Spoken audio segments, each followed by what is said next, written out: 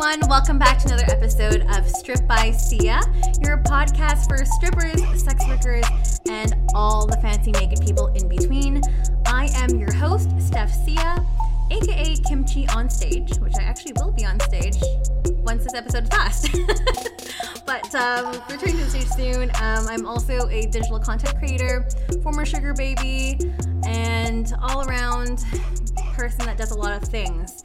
But yeah, that's me in a really small nutshell. I don't need to go into detail because we have a much cooler guest, much cooler than me, joining me on the show this week. I am very, very, very excited to bring Professor Tamara O'Doherty from Simon Fraser University. She is a criminology professor, which is also my alma mater. I'm really excited to bring her onto the show today. Tamara, are you there? I am here. Thank you for having me. Yay! Thank you so much for coming on to the show. I am so excited that this is going full circle because I am a criminology graduate / gender studies minor from SFU. So this is so exciting for me. No, it's so cool to be able to do this for folks, especially people who are part of our institution. It's awesome. I've been teaching there probably as long as you were a student there. I don't think our paths ever crossed, and it's unfortunate because I think you would have had such a great time with some of my classes, and I would have loved to have these conversations with you back then too. I agree. I remember there were definitely some hot topics or subjects that I was like, wow, there's a class on this, but I could never get into those classes. Which is great. I mean, the classes are popular. I've read all your great reviews on ratemyprofessor.com. So. Oh, no. No, great things. That's been great. I missed out. Oh, I do my best to ignore those things. They're not so good for the ego sometimes. No. Well, it's really lovely for you to join me on the show today. Thank you again so much. The really brief things that I know about you, obviously you're a professor in the School of Criminology at SFU. You specialize in criminal law, human rights, civil liberties, victimization, commercial sex, human trafficking. I am sure I'm missing a whole bunch here. Yeah, I mean, and we could go on. Yeah, it's. I think I've done 4 different degrees now, which accumulated to 18 years in the university environment as a student. Yeah, it's like a sentence essentially. You can kind of compare it to, but it's been a heck of a journey. And I mean, in all honesty, I'm a total 100% keener and nerd. So for me, going to school has been actually just a huge privilege to be able to do what I get to do. And I don't say that in a cheesy privilege kind of way. Right. I actually mean it. Well, you, again, as you said, you've been in this field for so long. What were your origins and motivations to study, and to take on this type of research? Oh, yeah. I never set out to do this. This was not the career path that I thought I would walk, that's for sure. Oh. I was a law student when I first kind of started to get connected with folks in the downtown east side, which for viewers who aren't from this area it's known as the poorest postal code in Canada. Yes. And it's an area that has been for generations somewhere where people have been pushed and people have been kept, who do not fit really well into kind of middle class values. There's poverty issues, intergenerational violence issues, precarious housing, employment, addiction, mental health. So it's known as this kind of this geographic area where you have really, there's been a lot of active pushing of people to this particular area, so that the rest of people can keep their lives free of these what they're referred to very often as social deviants. Right. We don't like to see it, right? So yeah. I first started getting aware of the experiences of folks in the downtown east side when I was in law school myself. And I found their experiences to be so dramatically different from my own experiences, and to really make me rethink about the role of the law and who bears the brunt of things like criminalization. Right. I wanted to be a Crown prosecutor before this. Oh my gosh. So when I started to see some of the damage that's being done through our institutions, it really made me question whether I wanted to follow that road. And that's when I first got connected with organizations like PACE Society in Vancouver, right. Yes. that provide services for street-based sex workers. And I found that I had I had learned the wrong things, and that even though I was on my second degree, I actually knew pretty much nothing about people's real lived experiences, and that I had a tremendous educational experience of my own Right. that I had to go through and relearn or unlearn a lot of the damaging stigma and stereotypes that I had learned, and start to open my mind to what people actually live, Wow. and the differences. And this was at a time period when it was the height of the missing women. Oh, yes. That was huge. Yeah, so there were hundreds of missing women at the time, and people were literally going missing on almost a nightly basis. Yes. And so I was very cognizant of the terror in the community and the violence all around people. Mm-hmm. And one of the saddest things for me was the fact that nobody there could call police for protection. Right. The police were simply not a protective service for people at all. Right. And that I found to just be completely opposite from what I had learned. And it made me, again, really question a lot of my experiences. And it made me say, okay, this is not how we ought to be doing things. Mm-hmm. Wow. Yeah. So That's that heavy. really heavily influenced everything I did from Yeah. that point.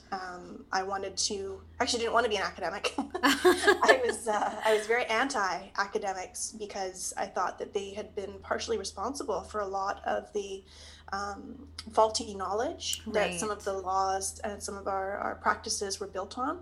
Mm-hmm. And I found that a lot of the way that we did research was really exploitative, and only served to help academics. It didn't actually serve to make life better for Right. anybody who was the subject of their research. So I didn't want to be an academic. No.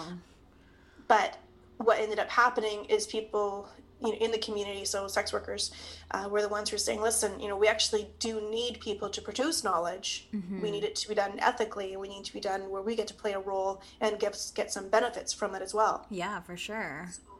I started doing collaborative research with sex workers, and that's pretty much the only type of research I did for about 15 years. Wow. And so that's how I started looking at the off-street side of the business to kind of turn the research gaze, so that we weren't always focusing on street entrenched individuals. Right. And that led me, of course, I have criminology and a legal background, so I was always focusing on the role of the law and how the law can actually make things much more vulnerable and difficult for people, even though we say that we're trying to protect. Right. But that is simply not what ends up happening. Absolutely. And we'll definitely get into a lot of that later in the episode. There's a lot to talk about today. So what drew you to sex workers specifically? Because if you've ever stepped on the downtown east side, I used to live down the street from the downtown east side. There are just so many different types of people that you'll find there. Lots of different types of characters and people. What was it that drew you to sex workers? Again, it wasn't anything in particular. It was more that I was just so, I think part of it was a very humbling experience of being wrong about everything. And for me, I like a challenge, and I'm always going to try to find out more about something if I don't know anything about it. And I found that I was just so wrong, and I didn't quite understand how you could get through 2 degrees and be so wrong about people's experiences. So I knew I had some work to do to fix that in myself. Right. And then I also knew that there were a lot of other people in power who needed to know how wrong they were as well. Mm-hmm. And then in terms of like, why did it focus specifically on sex work? I think it was because of the degree of stigma that women in particular face, but also that gender fluid and, gender non-binary groups of people have to manage throughout this. Yes. I found it really targets women's sexuality, and it really adds a level of control and state criminalization. And I will always fight against that. Wow. Yeah, it's some pretty powerful stuff. Like, it's just so hard to, like, even to this day, still hearing that people are getting things wrong, because sex work has been around forever, right? So it's like, why hasn't anything changed? Why hasn't our perceptions changed? If, the world is still moving, but it seems like our perceptions just are so conservative when it comes to that specific line of work. What do you think contributes to that? Yeah, God, yeah, there's a bunch of stuff, but I really think Yeah. a lot of it's quite deliberate. I think that we engage in very active construction of certain types of people, types of activities. We do it to moralize. I think we do it to ensure that we have control over people that we think we need to control, and we have always felt we needed to control women and women's sexuality. Yes. I think that we do it because we are fearful. I think a lot of sex workers reject these constraints on who they ought to have sex with and what conditions and everything else. And so that's scary to a lot of people in power. They don't like people who don't follow their own paths. And so I think that the fear is a really big driver. I think some of it is misplaced concern also. I do think that a lot of people kind of turn to a really paternalistic protectionism, Right. when we actually know that can cause a lot more harm. Yes. If you're basically categorizing women as children. That's not a good thing in terms of equality here. Right. But yeah, so I think that there's a few different drivers, but one of the biggest ones is politics. Okay. It's politics. I think a lot of people forget. They seem to think that our law is like this wonderfully objective, neutral thing that exists, so that it's not at all. No. It is deeply and inherently political. Yes. And so we have politicians who are the face of laws. And the reality is most of our public is very poorly informed about the sex industry. And instead they're acting on these moral kind of ideas about where sex should be placed and prioritized in our lives. And most people in that subject area would find that, this is a private thing. It shouldn't be commercial. It shouldn't be public, which is kind of hilarious when you think about how sex sells. Yes. The irony. I reject that one entirely. But the politicians themselves, of course, only get their jobs if people vote for them. Of course. Right. So if the general public is generally feeling morally conservative, then they're going to continue to advance morally conservative law. Right. Yeah. And we'll definitely talk really soon, actually, about some of the legislation that was placed in Canada, specifically Bill 36, which was put in by the Conservative government back in, I think, 2014. So, which is yes, it was. Yes. We'll definitely go into more detail with that. I just wanted to poke and prod a little bit more in terms of going into commercial sex in Canada. What type of role do you think that plays in society? Because as you said, sex is everywhere. Oh God, yeah, is it ever? You know what? I probably have I'm hoping that your audience is more receptive to this. Okay. because I know a lot of other audiences, this is kind of shocking to say this, but I actually think sex contributes in so many positive ways. And I think sex workers fill really valuable roles in society. Yes. And I feel quite sad when people don't recognize the value that sex workers bring in the work they do. But I also recognize that that's in large part because I've done research and I've known so many people who work in ways that are empowering for them.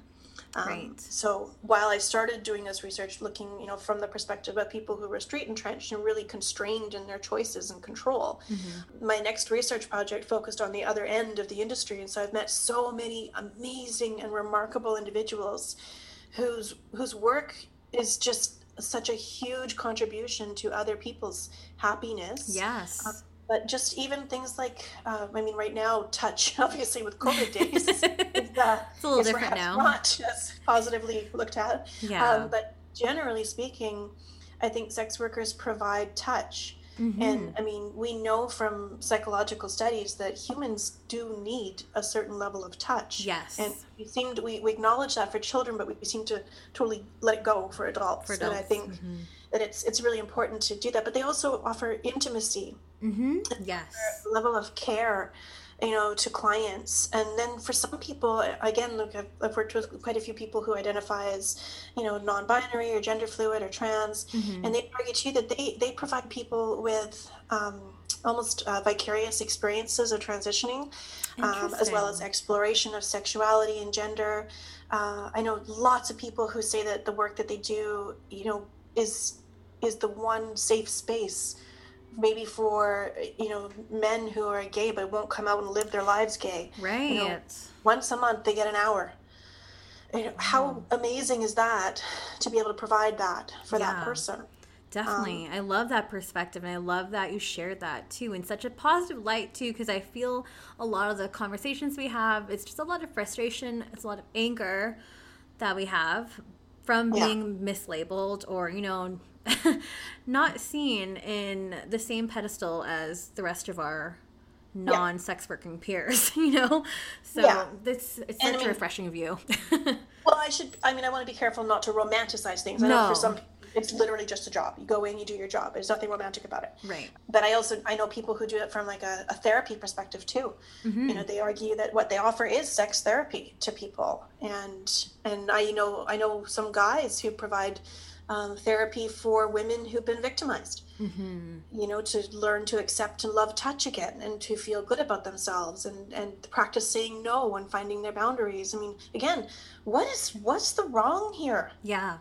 What is the immoral? I don't understand it. That's a great question. And I mean, hopefully we'll help uncover some of the I guess, misconceptions that society has drawn upon us. So and this is why you're on the show, to help us, help a lot of the civilian listeners that are on the show, at least, try to open their mind a bit more as well. So well, and I think when we ask ourselves, but what is the commercial sex, or who's involved in the commercial sex industry too, I think we have to always remind ourselves of just how huge this industry really is. Yeah. I think a lot of people have a really narrow focus of what they see on TV, yes, or the cases of people who are missing or victimized.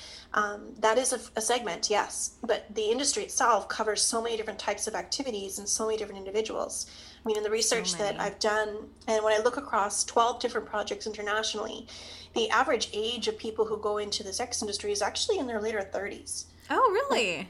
Yes, and people are usually kind of surprised hearing that it's like even in their 30s at all. Some projects are like 29, other projects are 34, 35. I spoke with, one man I'll never forget. He was 64. Wow. And he's still working in the industry. I mean, he said he had to be chemically supplemented sometimes to do some of the work that he had to do, but yes. Still, he was, 64 years old and still working. That's incredible. Yeah, we think of this as something that you age out of at 25. No, right. Certainly some industries are more focused towards younger. I think dancing in particular is one where there's definitely more of a resistance to older. But for sure. in terms of working as an independent worker, it's predominantly people who are at least over the age of 30. Mm-hmm. Why do you think that is? Like, do you think that's more because, maybe we have more experience, maybe there's more wisdom there, or maybe it's because it's something that's intentional. We have done the research. Feel more comfortable that way. Like, why do you think it is older rather than younger? I think all of the above. Yeah. And I think, and again, I'm talking about a particular type of sex work too, right? So the independents who kind of have their own businesses. Yes. I think very often people who are 30-ish and over 30, or 40s, 50s, we are very much people who are in control of our lives and have made choices in what we do, and very, as you said, with intention. But I think people have also had a lot of different job experiences by then, and you have an idea of what works for you and what doesn't work for you. And I think for a lot of people, they don't want to work in these other jobs where they feel exploited, essentially. By large corporations, or they feel that they're part of this run-of-the-mill 9 to 5, have to go into the work all the time, work for somebody else makes money. I think for a lot of sex workers, it's an entrepreneurial thing that uses a lot of skills, including business acumen. Absolutely. I think that's a very different experience than the people who are in their early 20s who are working for, maybe agencies. I think that's more of a, I'm here to do my job and get out kind of a thing.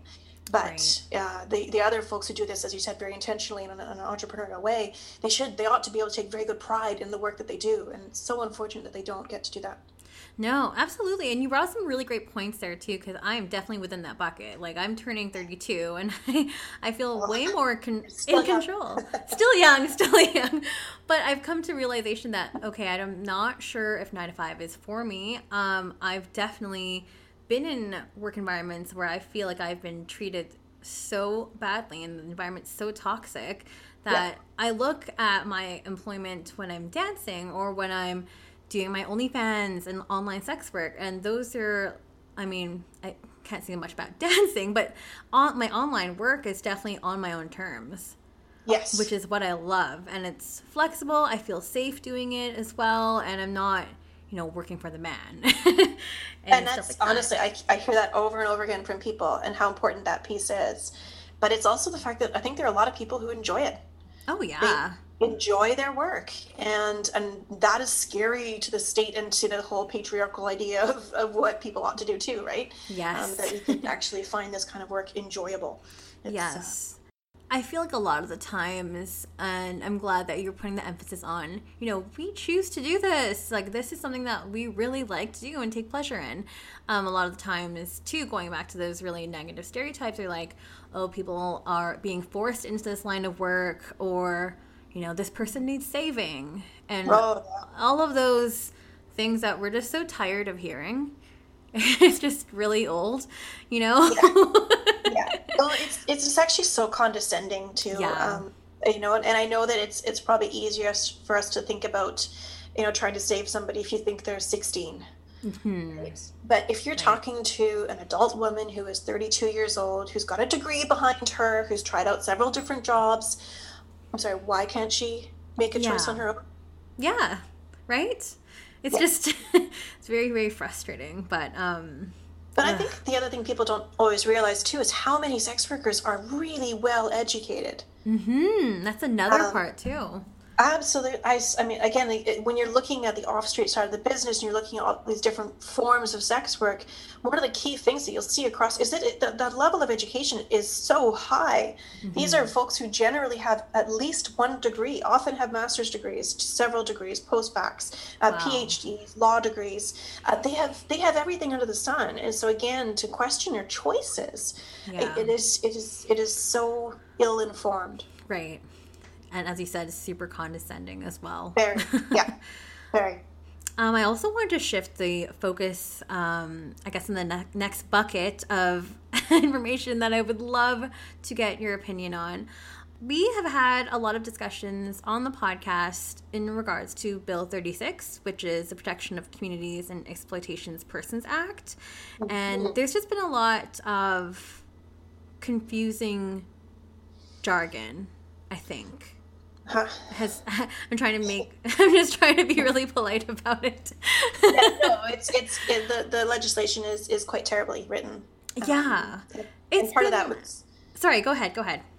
No, I was going to say part of it is people trying to bring things in line with charter requirements while still meeting the Conservative government's goals, which is really difficult to do because this is not legislation that's likely to pass constitutional challenges. In fact, it's already been declared unconstitutional in Canada. Really? Yeah. Oh, what? I know. Yeah, there have been a couple of cases that have already gone through where the challenges have been successful. Oh, wow. The problem is they're lower court decisions, which means they don't actually apply beyond the individuals involved in the case. And when the Crown doesn't appeal it to the next level, then it never gets discussed at the next level. Right. So they won their cases, but they didn't win anything for anyone else. No. That's really frustrating. Oh my gosh. Oh, the way the law works. Yes, the way the law works. Mm-hmm. So I guess, why don't we just break it down for the audience too and have a refresher? Because we haven't talked too much about this since season 1. So it'd be great to have another refresher. But I was going to try to take a stab at it. But if you wanted to go ahead and explain it as eloquently as possible in digestible language, that would be wonderful. I can give it a go for you, and you can ask the questions that you need to ask. Perfect. I think some key things people need to know is it was in 2014 that the government did bring forward the new legislation, and it was as a response to a case here in Canada called Bedford, where the Supreme Court of Canada declared that 3 of our criminal law provisions unconstitutionally infringe on sex workers' rights to life, liberty, and security.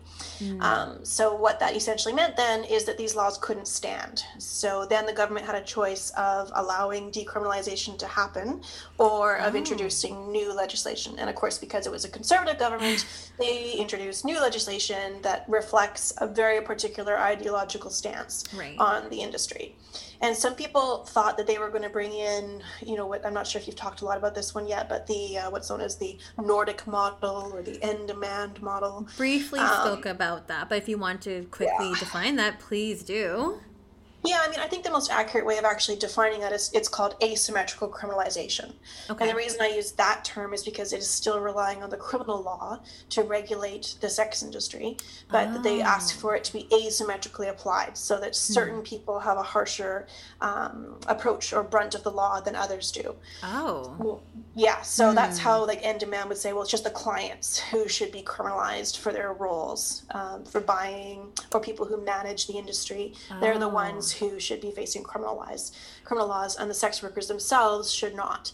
Okay. I mean, it's a deeply flawed perspective, because it assumes then that sex workers are not criminalized, which is wrong. If your client's criminalized, you're criminalized. Right. It doesn't do anything to deal with the stigma or vulnerability of sex workers. Okay. But it does mean that they aren't facing specific criminal laws themselves. I see. That's not what Canada did. No. So we have a bastardized version of asymmetrical criminalization. Oh no. Which, yeah, that's my new title for it. And that's what should be the new title of the whole legislation, I think. The bastardization of asymmetrical criminalization. Sounds good. Got a ring to it. Yeah, it essentially criminalized sex workers the same way that they were before by criminalizing communicating in public, which was the same law that was deeply problematic for street-based workers that existed before the change in law. So they just copy and pasted that one. Oh, and then they reenacted a material benefits clause. So instead of living on the avails, we now have what's called material benefits. Right. So if you receive any kind of material benefit from somebody else for their sex work, then you can be criminalized. Yeah, so, for example, even if you do things like you are the accountant for a sex worker, you're receiving a material benefit from somebody else's sex work. Oh, so then you can be charged. Yeah. So that's how broad that provision can be used. What? The one provision that they did not reenact is the brothels one. So the idea of using a space on a regular basis for the purpose of prostitution. Right. That one they allowed to lapse, and because they've got material benefit, right? You don't need both. Okay. And then we have new criminal laws. So not only do they reenact the old ones and maintain the level of criminalization that used to exist, that we added more, so that we currently have the most criminalization that we've ever had in the Canadian territories up till this point in history. Wow. And so now we also criminalize advertising somebody else's sex work. Right. We criminalize the purchase of sex work. So we already had trafficking provisions. Those ones weren't challenged. And so those ones are still the same today. Oh my gosh. Wow. Okay. There's a lot there. Yes, there sure is. Oh gosh, where do you even want to begin with that? Gosh. I want to begin with the title. Yeah, let's start with that. The title of the legislation is the Protection of Communities and Exploited Persons Act. So where are sex workers in that? No, when I was reading that too, I was like, I don't know how this would relate to me. Well, you're either going to define then all sex workers as exploited persons. Right. Or this law was only ever intended to protect those individuals who identify as exploited persons, and it was only intended to protect communities from sex workers. Ah, I see. Yeah. And depending on what you read and who the authors, the people that are relied on by the federal government in creating this piece of legislation, it really does seem to be along the lines of protection of children, particularly from the existence of the sex industry. So creating very much an us versus them and seeing danger in sex work. And then also protecting or trying to, the idea of protection through criminalization is so insane in this context. Right. But protecting those individuals who identify as exploited. Wow. I didn't even think about even going in to analyze even the title, how problematic that can be. Oh, it's awful. I looked at Peter MacKay was the Justice Minister at the time when he brought this legislation, so he was really the one who spearheaded this. And in his speech to introduce the legislation, he talked about children 19 times in 20 minutes. What? 19 times in 20 minutes. And then he used trafficking 12 times in that same 20 minutes. Oh, gosh. It it was so clear in terms of the goals of this legislation. It was never about increasing safety for sex workers or reducing vulnerability for sex workers. And one of the senators actually, when asked this in the committee hearings, Don Plett, he actually said, we never intended to make things safer for sex workers. We want to get rid of the industry. Oh my gosh. Which really means we want to get rid of sex workers. Yeah. Yeah, I hear that for sure. And I say this stuff really bluntly, because I think we need to know what the purpose of the law is. And to pretend that it was meant to protect sex workers is simply, it's just imaginary. That's pretending. The reality is it was never designed to make anything safer for people involved in the sex industry. And in fact, it's designed to try to get rid of people involved in the sex industry. Oh gosh. Why is this still in effect to this day? Yes. Well, why? When this first came into play, of course, 2014, remember, conservative government was in power. Yes. The Liberal Party, who was the main opposition at the time, we just, totally criticized it, condemned the government for this wrong-headed law. Oh, it's awful. We should not do this, wrong way forward. The Liberal government has now been in power. It's now in its second term. Yes. We have not seen a change to the law. I was going to say. Yes, it's so weird how here they can criticize it, like to the loudly tops of voices yelling from everything else, and then they get in power, and it is not one of the pieces of legislation that they decide to overhaul. No. That comes back again to politics. Yeah, because I haven't heard of any kind of efforts. No, I mean, everything's been kind of sidetracked from COVID stuff. And that too. Almost a year now, right? Yep. But so that's definitely had an impact. But there was actually supposed to be a 5-year review that was supposed to have begun last year. And it has been stalled. That did not happen. Yeah. And I mean, part of that too, in terms of doing a 5-year review, it's only ever going to be as good as who participates in it, but also in terms of as what you can actually do with it. So the terms of reference of that 5-year review are going to be really, really important. For sure. I think sex workers and advocates and allies and researchers have been taking part in all these government practices for years, but we don't ever see the results. No. I mean, we've been telling governments for decades now about the damage that's done through these criminalization practices, and they continue to use criminalization. So it doesn't, I don't think, really matter. No. We actually do a review. It's like what just recently happening with the trafficking stuff. Right. There was a review. There was a big national thing that went. The politicians went across Canada, spoke with a bunch of people. We spoke in camera with some people, and then you could go and speak publicly as well. But we told them everything about the reality of what's happening under these pieces of legislation and who is more likely to be trafficked and everything else. And they turned around and ignored it all. Of course. Yeah. Oh gosh. I mean, this is just really, really frustrating to hear because, again, that was seven years ago? Yeah, yes. 2014. Oh my gosh. And still nothing has been done and hasn't been challenged or anything, and nothing has changed. Like, it's... Like, I get the state of the world is kind of not great right now. I get it. But, I mean, this is something that we've been fighting for so long. So long. So long. And again, here on the West Coast, we had the missing and murdered women out here. We had the provincial inquiry. We had the Picton trial. We've had such huge, high-profile things that have happened here that have kind of made the sex industry stay in a political kind of a realm. But we still have exactly the same problems here even. So I don't know how many more people have to die. Yeah. Like we're in the thousands. So I don't understand what it will take. Wow.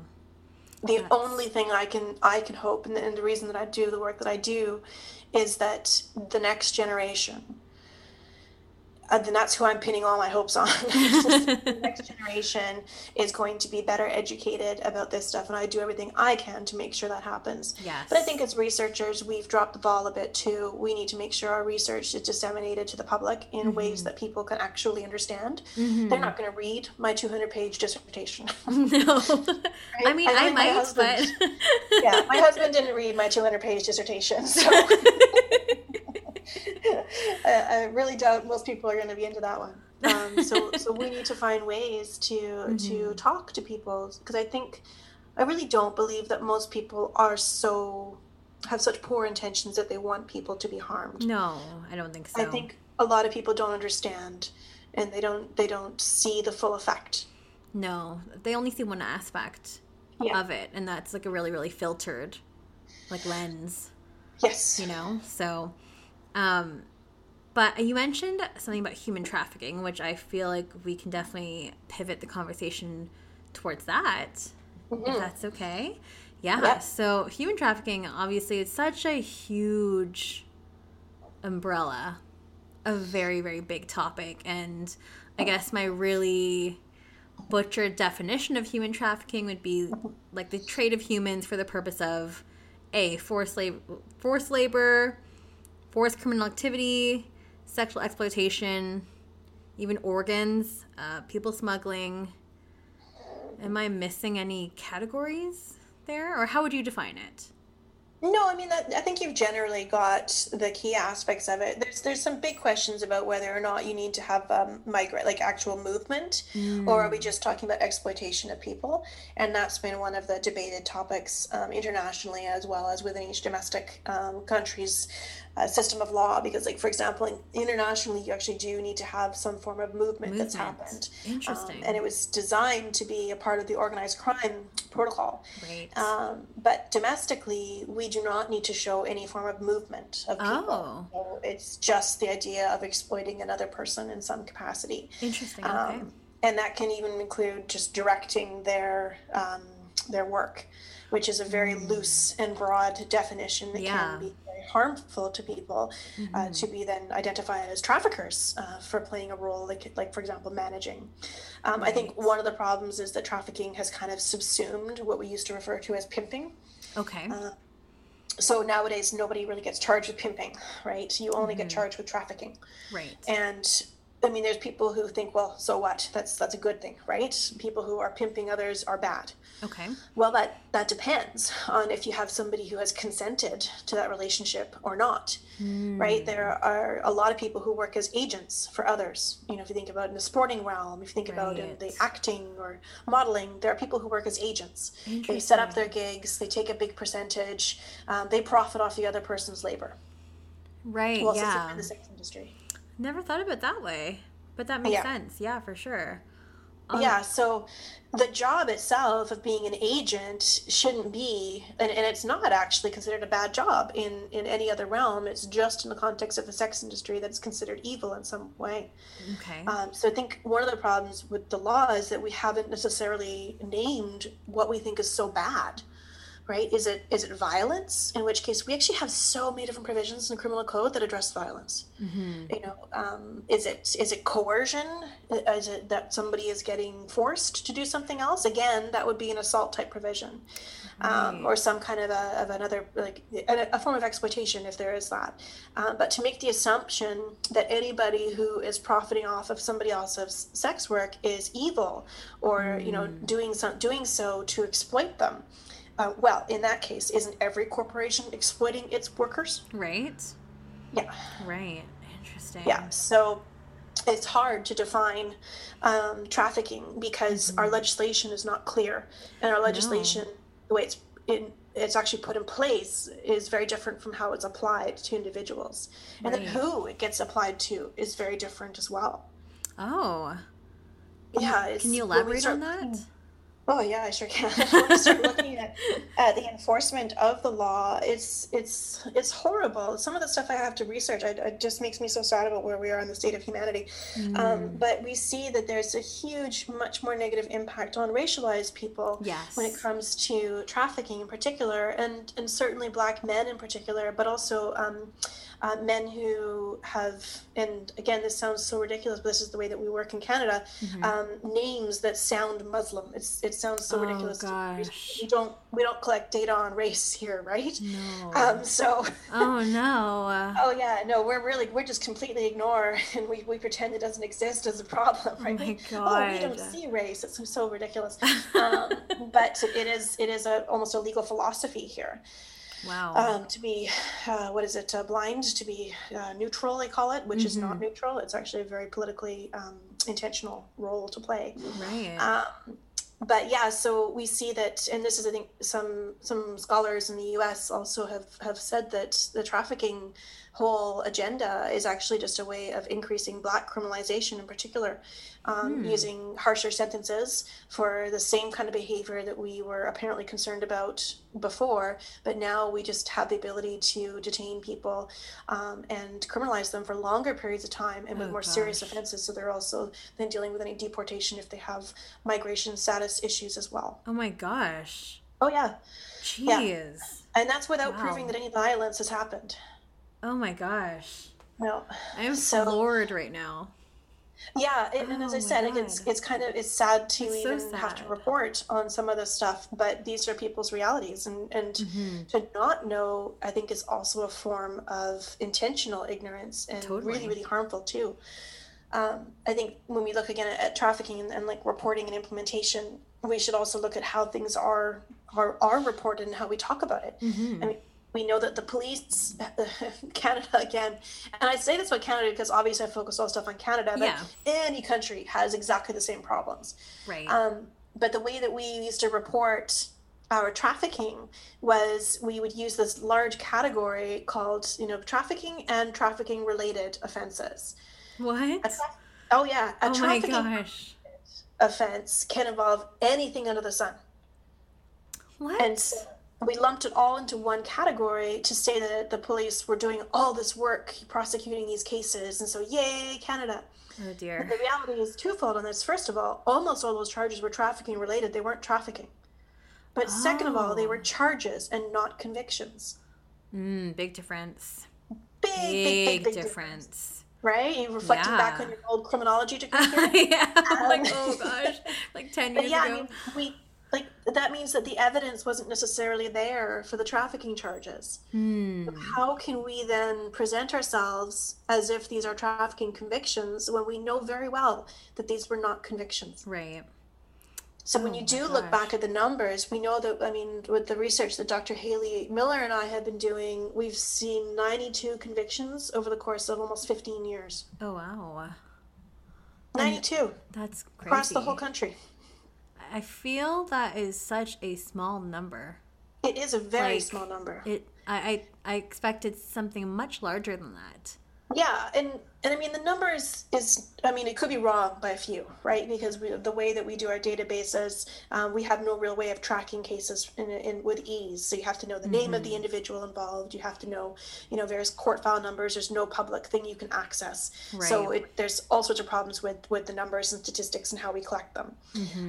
But it should be an indication when we say that we have 1,100 people who were charged over the same time, and only 92 of those were actually proceeding to a conviction. That's really surprising. Yes, indeed it is. Really surprising. Let me really dig back through Canada's numbers. I mean, one of the first things we found out, which just floored me, and I thought I couldn't be floored anymore.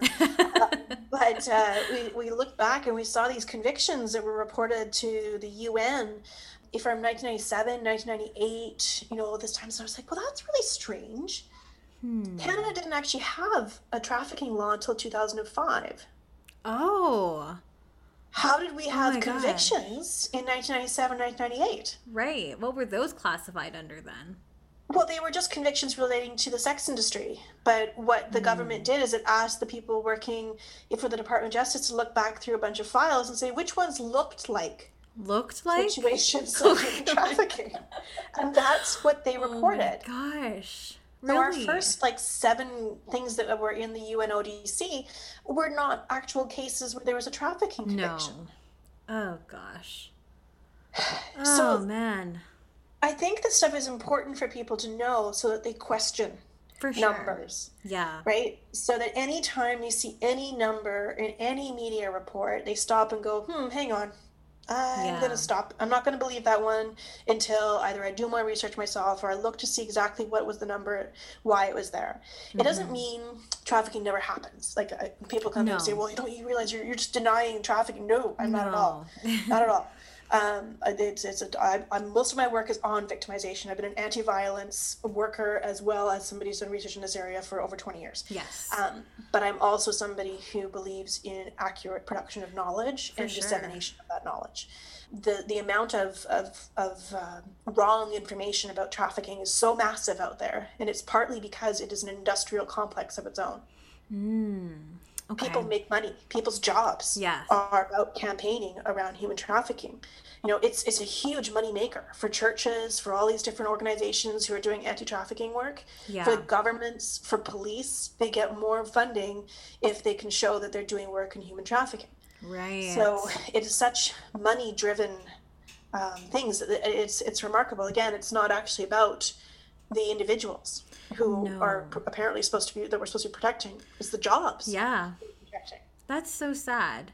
And frustrating too, because then this just reminds me of FOSTA-SESTA in the States, because we have a lot of listeners that are American, and this would definitely pertain to everyone listening there. But again, sex workers get jumbled up with that whole legislation that was put in aims to protect children. Yeah. Right? Supposedly. Supposedly, but again, it just causes sex workers to go down this deep, dark hole that isn't regulated, isn't protected, take more risks that way. And it's just really disappointing to hear. And again, that was put in place by the conservative government, Trump. So... Well, the origins of that, they'll go back to Bush. Oh, okay. Oh, yeah. Wow. Yeah. And in particular, some of his work also, deeply in bed, which is so ironic to see people like George Bush in bed with the radical feminist group. When did you ever think that would happen? Well, ta-da, found it. And I mean, maybe they should take a look at, who your bedfellows are and see whether or not that's the right path you want to be on. Right. But this stuff was rooted in his legislation that started when they said that no organization could also be a sex workers' rights organization. You had to be anti-trafficking to receive funding. Wow. Yeah. Really? So that started at that point. And this is one of the pieces that builds on that. Canada has the same basic stuff, right? Our advertising legislation is essentially the same as FOSTA-SESTA. Right. Yeah. So lots of similarities there. Yeah. But again, is anything happening in order to eliminate FOSTA-SESTA? There have been some attempts. They haven't been successful yet that I know of in the U.S.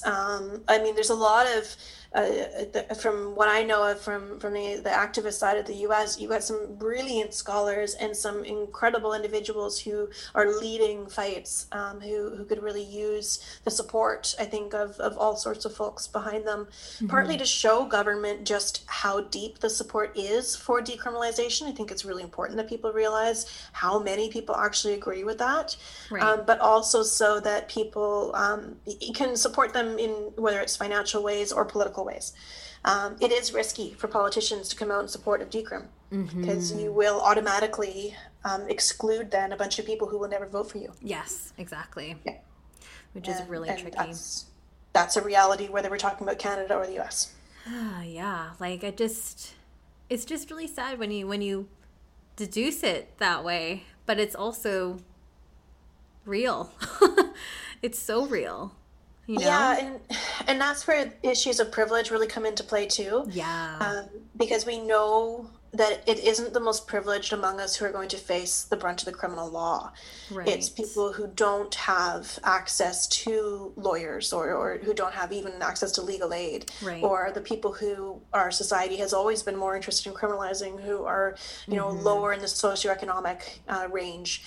These are the individuals who are going to face the brunt of criminal law. And this kind of legislation just increases that divide substantially between the haves and the have-nots. So it's very, very elitist. And look at your cases in the U.S. You've got your Epstein, right? Epstein. Pretty much, I can probably name off 10 really important, wealthy white men who are recently had some pretty serious accusations against them. For sure. That we are not calling them, well, we call Jeffrey Epstein a trafficker, but for the most part, he was known to do what he did for so many years, and people did not use the name trafficking against him until recently. Right? And then a lot of people just turned a blind eye. Like, a lot of people knew what was going on, but didn't want to say anything. Yeah, so that's, I think, really important to keep in mind too, is who we're really talking about, whose behavior we really want to regulate. It's not the wealthy. No. Right? And yet they're the ones who are often, most heavily involved in some of this. Yeah, I was listening to, did you hear about the Peter Nygard case? Yes. In Canada? And I'm like, oh my gosh, I really hate to hear this. I mean, obviously this also happens in Canada, but it's just, I want to say almost the equivalent of Jeffrey Epstein.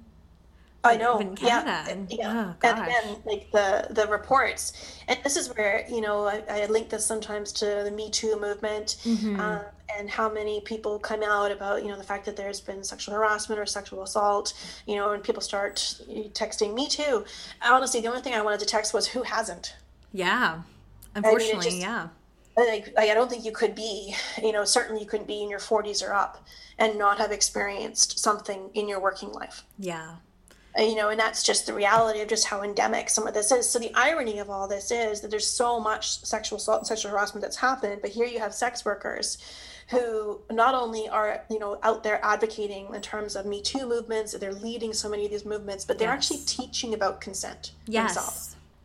Right? 100%. And sex workers, we tend to think about, there's a difference between criminal law in Canada and criminal law in a lot of the US states, where consent is treated in different ways. So in Canada, we're not looking for a no.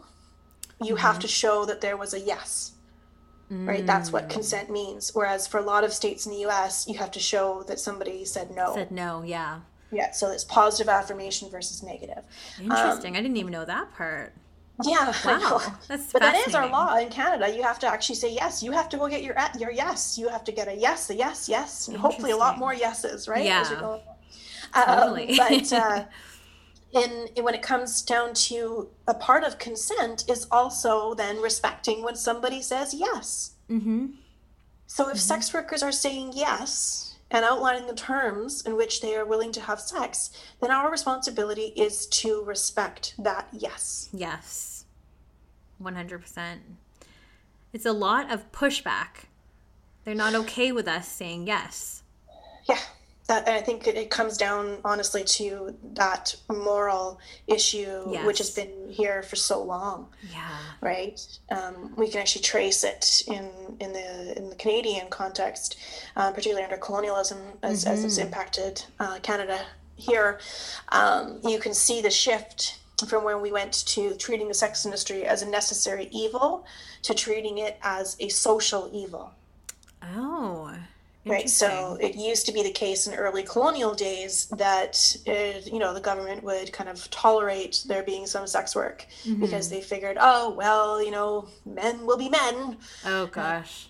It was this idea that, if men didn't have an outlet for their poor exploding penises, what would they do? Oh, my goodness. Would they turn to each other?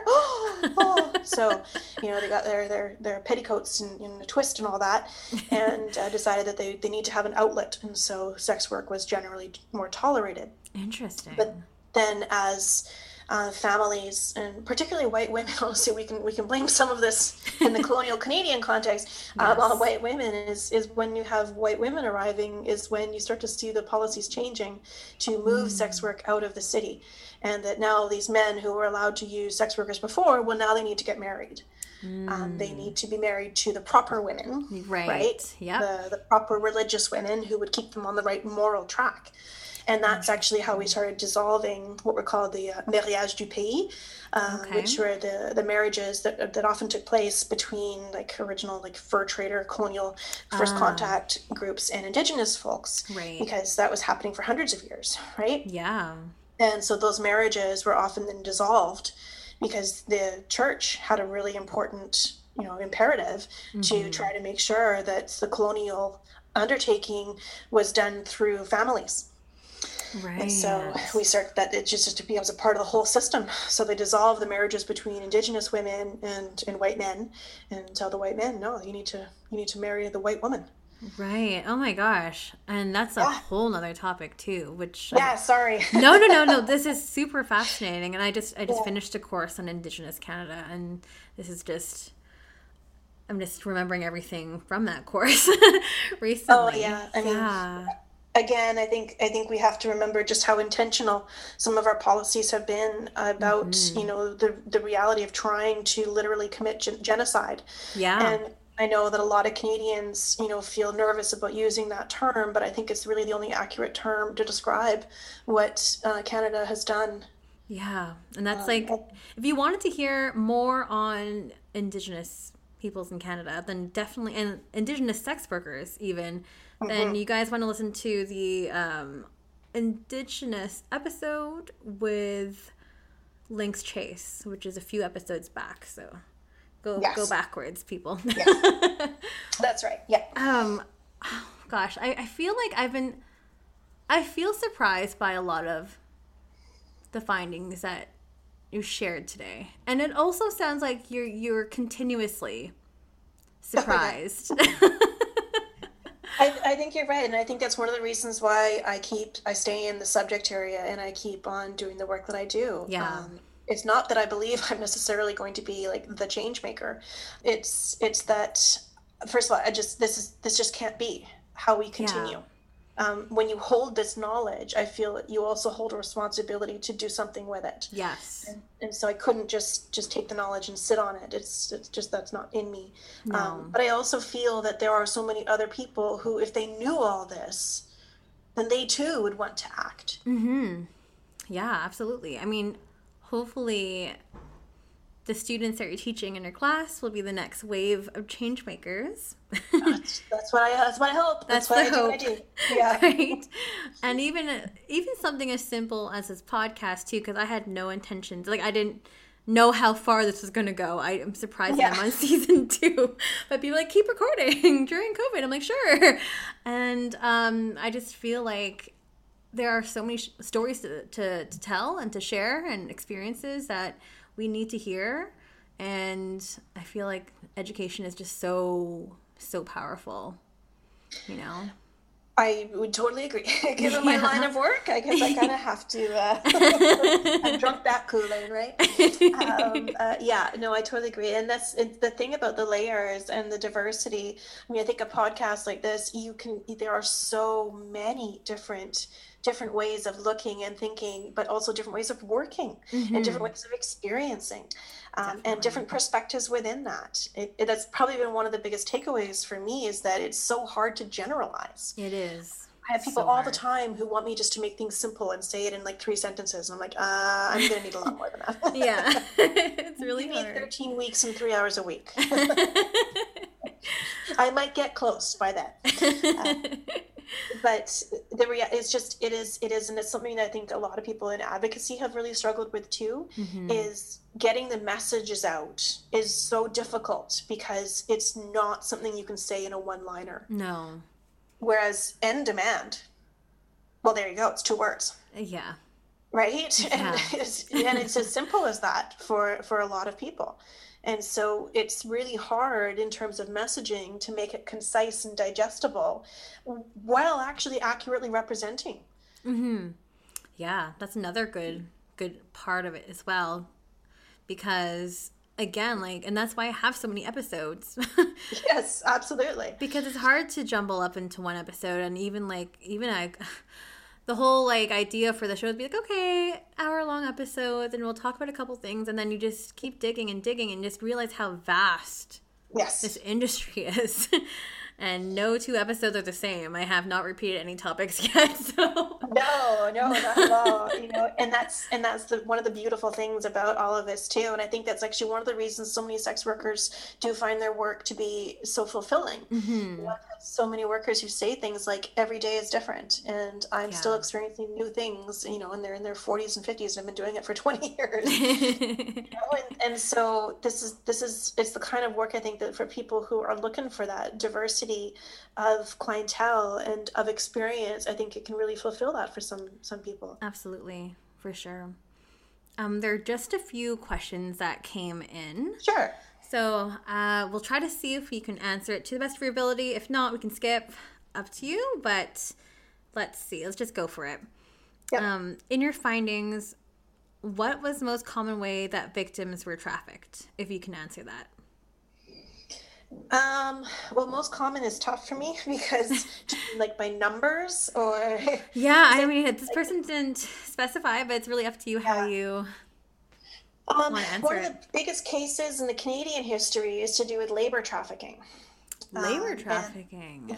And actually that's what we see across the board, even internationally, is labor trafficking actually is far more significant than sex industry trafficking, even though all these anti-trafficking campaigns will tell you differently. Yes.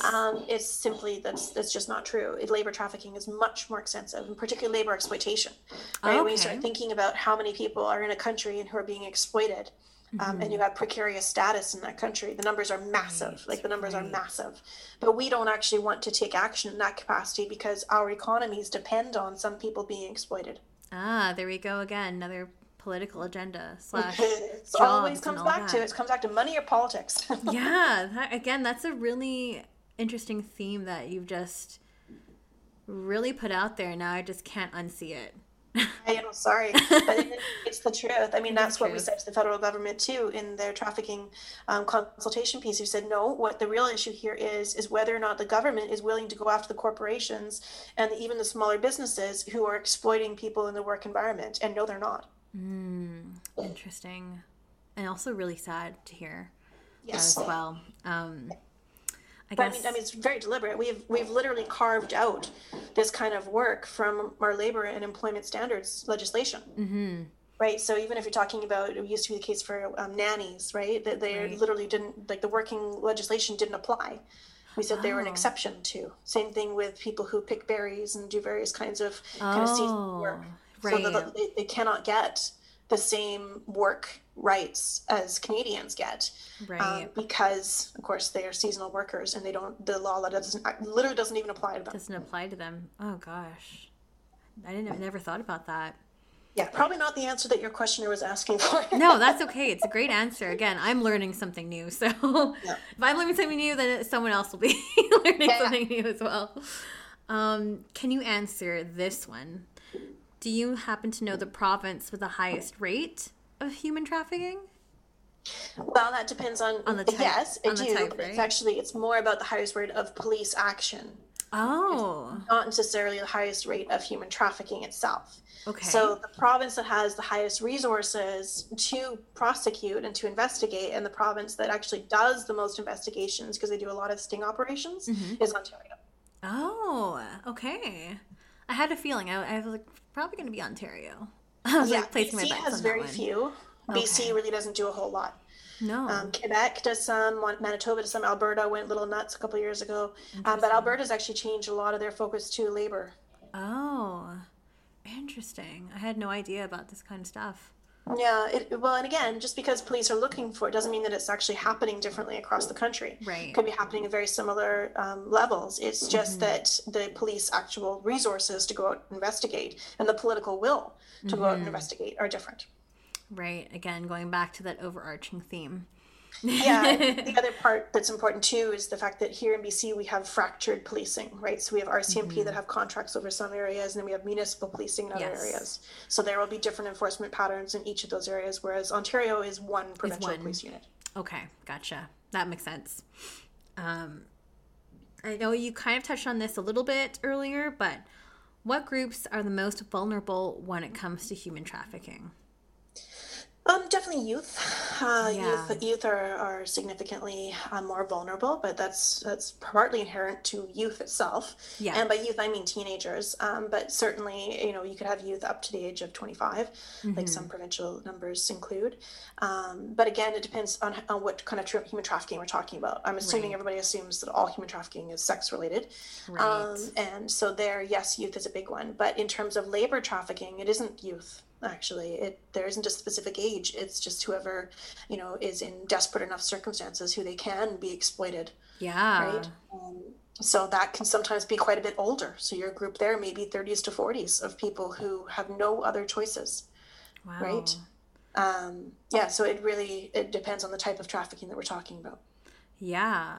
Can you, again, this is random and this is just me being selfish, but going back into labor trafficking and labor exploitation, is that, and talking specifically here in BC and how that would go with the Employment Standards Act, what would that be defined as? It's such a broad, labor in general is just such a broad thing, right? So what does it take to get to level of exploitation? Yeah. Yeah, it's a good question, and we see quite variant cases. If you're talking about the basic human rights legislation, nobody is supposed to feel any kind of harassment, right, in the context of their work. But I know that for a lot of women who do work in different labor environments who are dealing with precarious status or who are migrants, harassment happens on a pretty regular basis. There have been a few really big cases, actually, where they've been able to sue other employers, and actually they've been successful under human rights legislation. So that's been one positive. But that's because human rights legislation doesn't exclude people on the basis of their status, whereas employment legislation does. So it's a weird, this is the way, again, things about the law is you have to know how the law is limited in order to know how it applies. But when we're talking about labor exploitation, the big cases that we've seen have been really awful living and working conditions, where people are working far longer than they are legislated to be normally, that they are receiving a pay that is significantly less than market value, where oftentimes the employer has their documents, so they withhold documents. So the person literally can't leave, or they have restrictions on things like movement, or they charge them for their living conditions or their housing. And then take it out of their wages. And then they have systems of fines so that the individual essentially ends up working for almost nothing because they then have to pay for all their fines, including travel fees. So in those circumstances, there's no other way to describe that but as exploitation and even as slavery. Yeah, right? Modern day slavery for sure. Absolutely. And these are conditions that, unfortunately, you also often have language barriers and a lack of knowledge about your rights. Yeah. So a lot of migrant rights groups try really hard to do outreach and to try to inform people, but it's a very difficult process. Yeah. There's a lot of barriers to cross in that. And actually, this reminds me of back in my day, at SFU, when I actually did a paper on temporary foreign workers. Yeah. Specifically, I'm Filipino, so there's a lot of Filipino migrant workers that are around the world, not just even Canada, but like the Middle East, like Asia, working as like live-in nannies and stuff, and a lot of them are just being, as you said, they're acting as slaves. Yes. Yeah. Well, and even if you think about like the nanny program, which I think is really one of the programs that's been quite public about the changes that it's had to make. But if you really think about that program, you essentially have somebody who's earning a very small amount when you deduct their housing, right? Because you can charge them for room and board out of the pay that they're supposed to make. And then you often have people who are working much more hours than they're supposed to be working. And again, like they can't necessarily go anywhere. No. But we need a system like that because it's actually cheaper for people who have maybe 2 kids because the childcare is so expensive here. Very expensive. So it's the nanny system, something that we often rely on from middle class families because both parents do need to work. So you need someone to care for the children, but you need to do it in a way that doesn't cost very much. Right. Right. So rather than either pay people more or provide better childcare opportunities, we use exploitation. This makes me. But we defend it by saying, well, these individuals probably are earning more than they would have back home. Oh. So take advantage of the fact that, and this is partly colonialism again. Yeah. Like the winners around the world. It's Oh, These man. are big issues. Lots of big issues, and there's so much to do, you know? There is so much to do, I know, but I think it's important that these conversations move into these other forms of labor and, everything, when we're focused so extensively on the sex industry with all this stuff, and we've ignored all these other forms of exploitation. And so we've normalized those forms of exploitation. Absolutely. While at the same time constructing sex as something that is inherently exploitative. Yeah, like it's really sad to see and to hear that this is still happening, and it's happening in Canada. Like, it just breaks my heart, because then obviously, like, when you think of human trafficking in general, you might want to think of a poster with a child on it. You might be going on vacation somewhere in Southeast Asia, and that's kind of just like the stereotype, the vision that people think right away. But it's so much more than that. It goes deeper than that. And as we said earlier, there's so many different buckets that can go into. It's just so broad. Oh yeah, absolutely. Yeah. And even if we do want to bring it into the subject closer to, sex and relationships and stuff. Okay, so again, where do we draw the line, and at what point are we willing as a state or as a society to question other people's choices? Mm-hmm. I mean, I'm sure you can think of friends of yours who have been with a boyfriend or girlfriend that you think is really bad for them. Mm-hmm, definitely. Right. And people who are in relationships, you're like, man, that is not a good relationship. And, you even know somebody who is being victimized by their partner. What do we do? What is the state role here? Should we actively then remove one person? Should we tell people that we don't think they should do that because we think it's bad for them? Right. And the same kind of thing then can apply for the sex industry. Right. That's true. It goes both ways too, because the thing is, like, do you intervene?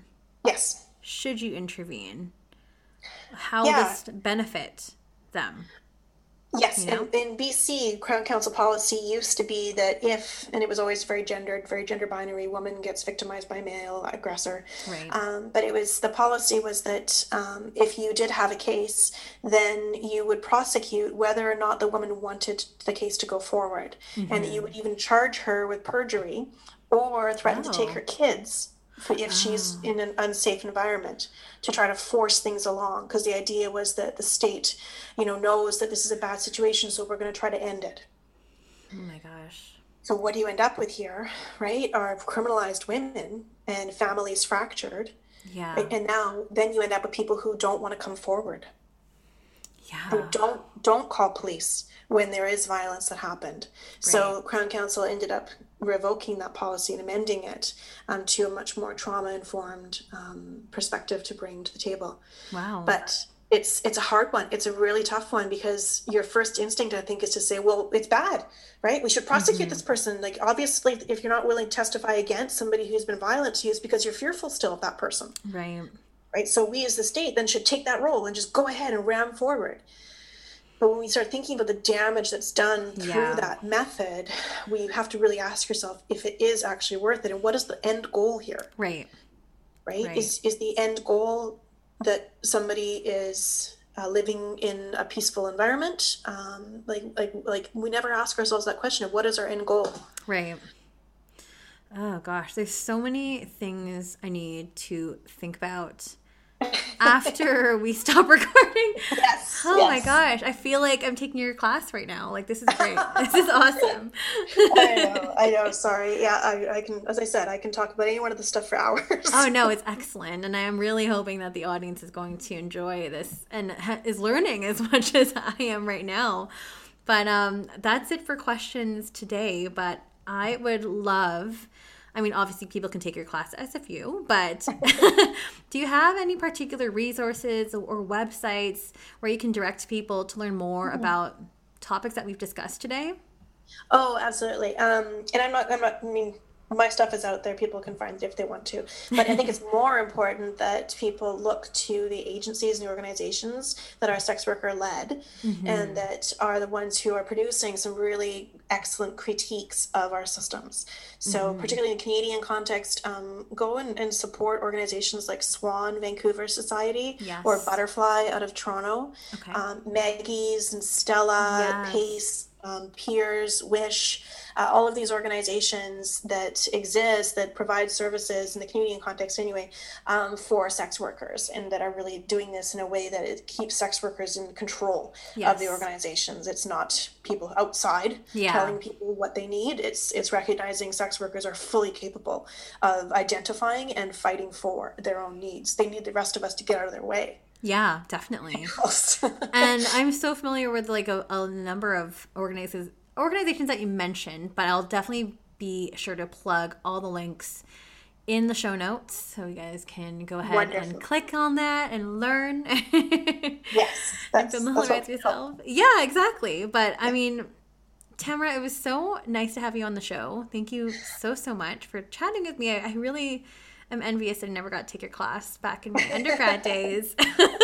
No, it's a privilege for me too, to just be able to feel like I'm trying to disseminate all of the stuff that I've been learning and holding on to, and I feel like I'm really privileged in knowing that stuff. And I really do firmly believe that the more other people learn this, we'll have more allies. Absolutely. So thank you for the opportunity. Anytime. It's my pleasure. It's so cool to have you on. And again, to support SFU as well, which I'm like super proud about.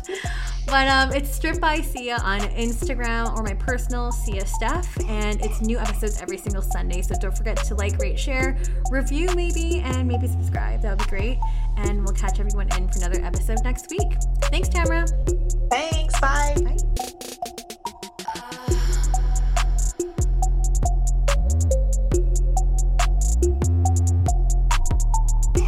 You're listening to Strip by Sia, hosted, produced, and edited by Steph Sia, artwork by Maria Bellandarama, music by Ted D, and photography by Ian Dabburn.